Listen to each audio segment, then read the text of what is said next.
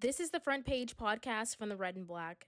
I'm your host, Asya McDonald. In this episode, I'm sitting down with David Parker, lawyer and UGA PhD student, to discuss students knowing their rights when it comes to protesting and voicing their opinion as the political season starts. Support for the podcast is provided by the Cox Institute for Journalism, Innovation, Management, and Leadership. For more information, visit grady.uga.edu/Cox Institute. Welcome to the show, David. Thank you for joining me in the podcast studio. Thank you so much. I'm happy to be here. I'm glad. First, I want you to tell us a little bit about yourself and your journey to the University of Georgia. Well, my name is David Parker, and I'm a current PhD student in the history department, and I'm studying American legal history and constitutional history. And that comes from an interest previously when I practiced law in Mississippi, which you can probably tell from the deep Southern accent, and also at the same time taught a pre-law constitutional law class at a university in Mississippi, and really fell in love with the subject and wanted to continue to pursue it. So this is a great episode to have. It's really timely, especially as social justice movements continue to advance across the country, and the election is also coming up. So it's really important for students to know what their protest rights are. That is very true. I feel like UGA is just now getting woken up, especially with some of I wasn't here at the time at UGA during the 2020 when they were having their Black Lives Matter movement or their women's rights movement protest in downtown. But I feel like especially now, seeing a lot more left-wing protesters on campus, that people are starting to get woken up and like wanting to have their voices heard, and they don't really know exactly how to do that, especially as a student. You know, some people are like, oh, I'm only seeing one side on campus, but I'm not seeing the other side. Mm-hmm. Like, can I be that other side? Mm-hmm. So I think I want us to start off with you providing an overview of key rights and protections that students have when expressing their opinions or engaging in political activities on campus. What does that look like? Of course. So the place to start the conversation is always the First Amendment. You know it, you love it, and it was so important to the framers, they made it number one. So it encompasses a number of rights. You've heard of some: free exercise of religion, petition to the government against grievances, freedom of the press. The one that most concerns our conversation today is the freedom of assembly. Mm-hmm. In other words, the freedoms to assemble and protest and address those concerns that you may have without fear of interference from the government. So this affects colleges and universities, public ones, because those are extensions of the government. They receive tax dollars, they're publicly supported. So colleges and universities are subject to First Amendment limitations in the same way that true government entities might be. So it starts there. These rights all deal in the First Amendment and are lumped together because they deal with your self-expression, your matters of conscience, those things that the framers felt were really important for defining and expressing your own sense of identity and viewpoints without fear of reprisal. So we, broadly speaking, start from the premise that colleges and universities can't discriminate on the basis of viewpoint. They can have rules, which we'll sort of talk about and unpack, I think, in the podcast. They can have rules that limit the time and manner of expressive protest, but those rules have to be content neutral and cannot be applied on the basis of viewpoint, whether the administrator likes it or doesn't like it.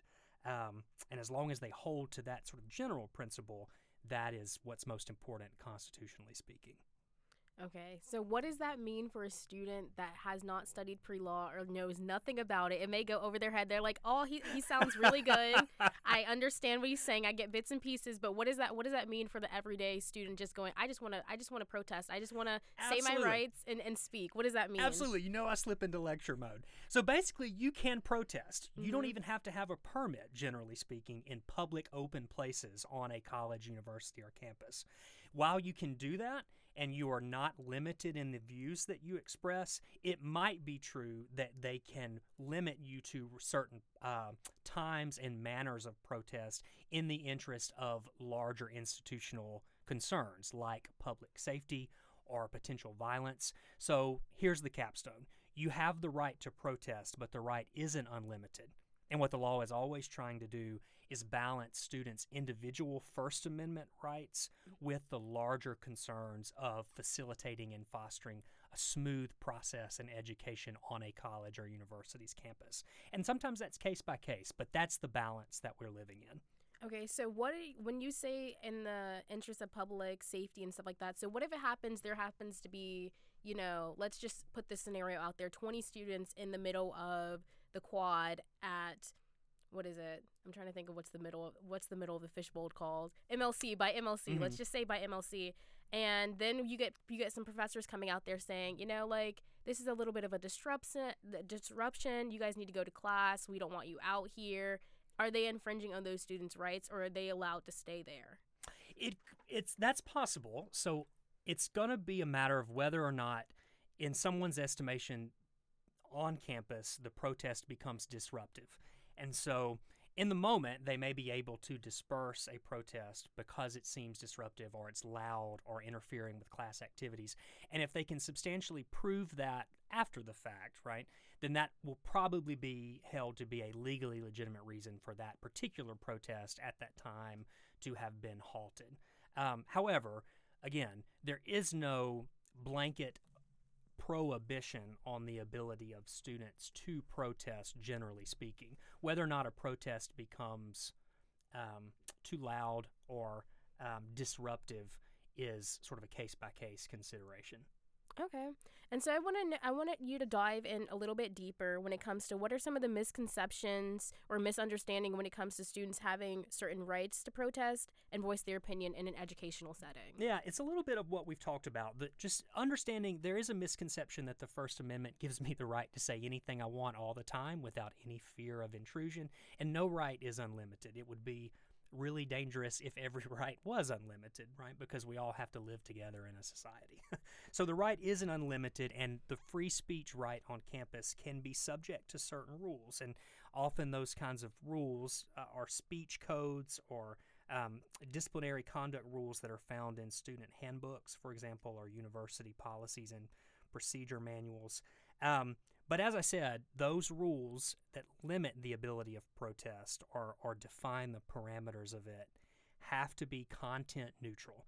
So they can limit time and manner and even place as long as they are applied evenly. So in other words, it isn't content neutral if a school official has discretion to edit or alter or apply those content neutral policies or those restrictions by considering the viewpoint that is being advanced. So like, for example, if there is a designated meeting space on campus, a public forum, and it goes by different names, designated forum, free speech zone, campuses have set aside certain spots in some cases. If that spot is normally open, say Monday through Friday from 9 to 5, and in the past, say the college Republicans have used it, or, just to make it unbiased, the college Democrats, right? If one of those affiliations has used it during those allotted hours without interruption, the other group should be able to do the same thing, right? And if the group can make a showing that the prohibition is because of the view they are advancing, then that is potentially a First Amendment problem. Otherwise, the rule should always apply evenly to different groups of people. I agree, but I wanna unpack content neutral. What exactly do you mean by content neutral? Is it something that the students are expressing, or what exactly does that mean? In other words, the rules have to be written, whatever the university or college, generally speaking, comes up with. It has to be a limitation that is not based on viewpoint and doesn't inject that into the equation of whether or not someone decides that they should be able to protest. In other words, the rules have to be completely disassociated from viewpoints. In other words, their rules about where and when and how you can protest, and that institution has to be able to make a showing that those rules are for the larger goal of the institution's smooth operation and preventing intimidation or harassment or violence or interruptions to school activity that are so substantial that the school simply can't function. So the rules have to be connected to that larger goal because, again, it's about the balance between individual student rights and the school's interest in maintaining a working educational environment.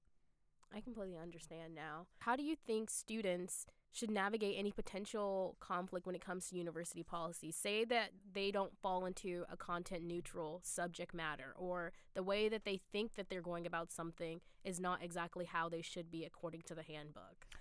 So just as the content neutral label has to apply to the institution, not necessarily what they express, right? In other words, it wouldn't be much of a protest if you had to keep your views completely neutral. So that limitation is on the school. I think the best advice and guidelines or best practices is to be organized. So in other words, if you know a protest is scheduled and you have organized it, the more advanced work you can do, the smoother this is going to go. Now, this is not even just with regard to the First Amendment, it's just an organizational principle for life. So, trying to get a sense of how many people are planning to attend can help you figure out whether a certain location on campus is adequate to meet those needs. Because, for example, if you are unprepared, expect 50 people, and because you haven't tried to solicit kind of any information about how many people are interested, 500 people show up, then the space that you may have picked may suddenly, perhaps rightly, in an institution's view, become unsuitable for a protest because of, say, fire codes or other things. It could be disruptive because you've spilled over off the grass into a sidewalk and you've blocked pedestrian traffic, and that is an instance where something could be feasibly said to be disruptive. So the easiest way to prevent all that is to work as hard as you can in advance to have a clear expectation of what the protest is going to look like. And even in doing that, not even just the attendance, but it even encompasses what your form of expression is going to look like. Well, if it's signs, or say you want to have a vigil with candles, right? If you know those things in advance, you can take that to the appropriate resource on campus and say, hey, I'm scheduled, we're going to do this. Again, you don't need the school's permission, being clear, but you can clarify some things that you're not sure about based on a reading of the policy, because it's written in legalese, and that's not meant to be confusing, but there is some legalese that's involved in this issue. So organization up front can help you work with administration on facilitating a protest that is organized in advance. Not to make my answer too long, but there also are instances where protest can be relatively spontaneous, right? There is a current event that happens, something pops up, people want to get together and express their support or disapproval, as it may be. Universities also allow for that. They allow for spontaneous protest. You don't, for example, need a permit for that either, but the same kind of rules about balancing free speech and limiting disruption are going to apply. So though you can have a spontaneous type protest, the lack of organization on the front end, generally speaking, might put you more in jeopardy of, say, accidentally running up against a disruption rule that might serve to limit the nature of the protest. Thank you. Yeah, going on to that, when you talk about organization, are there any ethical or legal boundaries that a student should be aware of when exercising their rights of freedom of speech or protesting on campus? Absolutely. So here's a misconception. I could have put this in the other answer too. Just because you are seizing onto the shield of the First Amendment does not give you immunity from other bad behavior. Mm-hmm. So you are still responsible as a protest group or protester for the destruction of property or harming others. You can never incite violence, or your speech cannot encourage violence on multiple grounds. That sort of harassment, intimidation speech is generally outside the protections of the First Amendment. And on a more narrow level, it's disruptive to school operations to threaten harm to individuals on a campus, right? So you are responsible for your own extra legal, shall we say, bad behavior that you engage in for your protest. So that's one misconception. Again, that's the idea that the right is unlimited. No advocating of violence, no destruction of property. The First Amendment also doesn't protect obscene speech, and that is just sort of a common term, but it also has a lot of legal meaning. There are Supreme Court cases that try to parse out what is and isn't, and I'm using air quotes, obscene. And that's different to all of us. I think we all have different standards about what we see in public that is obscene. But if it is shocking enough to the conscience, say pornography, for example, or something explicit or offensive in that way, then that is not going to be subject and proper for a billboard or sign that you might make. And so that is something that you also, even if you don't run up against legal or protective concerns about that, just ethically, is your protest effective if you are advancing images like that? Last point, you are also allowed to display hate symbols in a public place. Constitutionally speaking, right, in a public place, those symbols, which can be for freedom of expression, can be shown. However, if it tips into the territory of violence or harassment or those sorts of things, that can be cause to limit or obstruct that sort of protest. But you should consider, of course, the ethical implications of what you're doing, and that can be important. You know, if the speech is truly horrible in that way, organize a counter-protest. Remember, spontaneous activity can be allowed, you know, so as long as you keep things civil, you don't yourself, as a counter-protest, resort to violence. I generally think that the best way to combat ugly speech is with better speech, right? The First Amendment also protects speech that we don't like. If it didn't, then the First Amendment would become discretionary, specific, and that's no good. We don't want it to bad precedent, even if it limits someone that we like, even if it limits someone that we like to see being limited, that can serve as bad legal precedent to limit other forms of speech that we do like. So I'm giving you a long answer, but there are concerns in ethics, not just legal concerns, in thinking about how you protest that are important to consider. Are there any resources or organizations that students should turn to for support and guidance when it comes to unpacking legal assistance if they believe that their rights or the speech that they have done or the protest on campus has violated some section of the handbook that they're not aware of, but they think that they did everything to the book? Sure. So this actually comes up on case-by-case basis in the law. You know, we don't have a perfect litmus test for this balance between individual free speech rights on campus and the larger goals of an institution. So I'm saying that to say we're always dealing with parsing out what is and isn't appropriate under the First Amendment. Okay, so if you have questions, there are a couple of organizations that are excellent resources. I am not one. This is just purely off the cuff, but there are some good ones. The ACLU has a long and storied history of protecting free speech rights on campus for students. The ACLU has even gotten pushback over its long history for protecting speech from terrible groups. The ACLU has even protected Klan rallies, right? And even though that's offensive and none of us want to see those, right?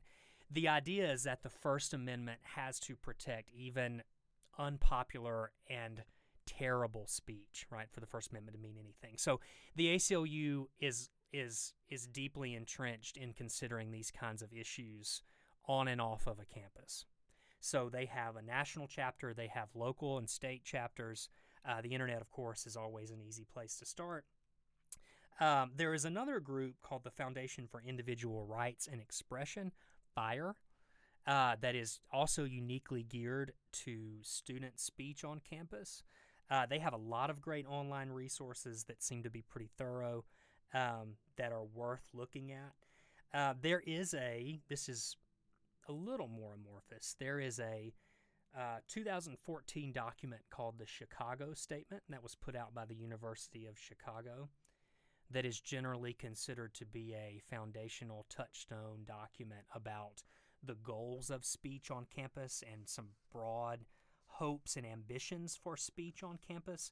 For example, it says, This particular statement guarantees, quote, all members of the university community the broadest possible latitude to speak, write, listen, challenge, and learn, with exceptions only for narrowly defined categories of unlawful expression like defamation and harassment. So I bring that long quote up to say that those broad mission statements have been adopted by lots of colleges and institutions since 2014 as a working guide for what their rules and policy should look like. So reference to that document, just with a simple Google search, is also interesting. It's probably less institution specific, or if it is institution specific, it's specific to the University of Chicago, but it's worth looking at. And then lastly, truly, colleges and universities want to promote safe platforms for discourse. Any college and university worth its salt should actively facilitate and take pride in the effort of fostering an education that considers points of view and gives students the analytical, ethical, cultural resources to decide what is worth hearing and listening to and what is worth challenging. So I say that to say your own institution and those offices of student life, for example, are worth talking to about clarification for content-neutral rules that seem unclear. I agree. Thank you for telling us more about that. I want to turn the dime because not all students feel comfortable protesting in person. So what happens when it comes to students that are protesting certain, like, when the decision, I saw on social media, when it came to UGA's response to the affirmative action, there were certain students that were for it, there were certain students against it. So what do you say for those students that, like, their platform of choice when it comes to protesting is social media, which can have a different which can have a different view depending on who sees it and can reach a lot more people than them just coming on campus? Sure. The law is still thinking about what to do with social media in some ways. There are federal court decisions that implicate the First Amendment and an institution's discipline of social media speech by students that cut both ways. So I'm speaking broadly here because we could find specific examples for different fact-specific instances. But broadly speaking, there is, for example, a 2021 case in which a student posted something against the school. It was kind of went viral, for lack of a better term, in her own community. It was widely discussed at school. The court upheld her protest of being punished, individual backlash, said that she couldn't be punished for a decision that was, or a post that was made off campus, outside school hours, even if it was discussed widely at the school. So, now that being said, that is a fact-specific decision. It concerns the nature of her specific post, who all was discussing it, when she posted it, right? So the facts change the legal outcome that you get. But I'm offering that to say, if the school doesn't have any connection to a social media post made after hours outside campus, that is, generally speaking, going to be harder to limit than a post that is made with more ties to the institution. What you do on your own is different from what you do under the umbrella of campus. I feel like we covered the foundation for students when it comes to knowing their rights. What are their rights? Do you feel like we left anything out of the conversation to give them, just to plant a seed to start looking into any of the topics that we talked about if they want to have a social justice type of career during their college stint, or just to even get more politically engaged as the season starts to ramp up? This is where history lessons can be interesting. History recognizes, and we can point to some specific examples where student movements on colleges and university have changed us all infinitely for the better. For example, the civil rights movement, a huge outgrowth of it was student protest on campus and student groups that got together on campuses and started organizing sit-ins to protest racist business owners who would kick them out, right? So student movements can change history. Vietnam is another example. Part of what made the Vietnam War become so unpopular was the discontent that came from students on campus. So this topic is not just important for the particular issue that we might care about, but is important under a historical examination too. It matters. So, and I'll even do you another example. So there's a Supreme Court case from 1957. I hate to read quotes on air, but I'm going to read it anyway. It was by the Chief Justice at the time, Earl Warren, and it was a case that dealt with speech on campus, and he said, scholarship cannot flourish in an atmosphere of suspicion and distrust. So, teachers and students must always remain free to inquire, to study, to evaluate, to gain maturity and understanding, or otherwise our civilization will stagnate and die, which is a high-minded ideal, but part of that study and evaluation and maturity and understanding process is considering views and deciding whether or not they hold merit and acting accordingly. But those views should be allowed to be expressed so that that idea can be considered, right? So, as a final kind of thought, the balance is always between individual rights and the student's concerns about institutional safety and fostering classes and making sure that things operate smoothly. Those decisions, depending on the facts, can go either way. But broadly speaking, institutions are willing to make sure that they have content-neutral rules that allow for speech to be presented by all members of a community. Thank you so much, Mr. Parker, for sharing your expertise when it comes to this subject matter. I hope I enjoyed this discussion, and I hope our audience enjoys this discussion as well. This has been The Front Page. The Front Page is a production of the Red and Black Publishing Company. Make sure to download our app and keep up with us on social media. Don't forget to check out our other weekly podcast, Between the Headphones, a UGA sports podcast. We hope to see you next week.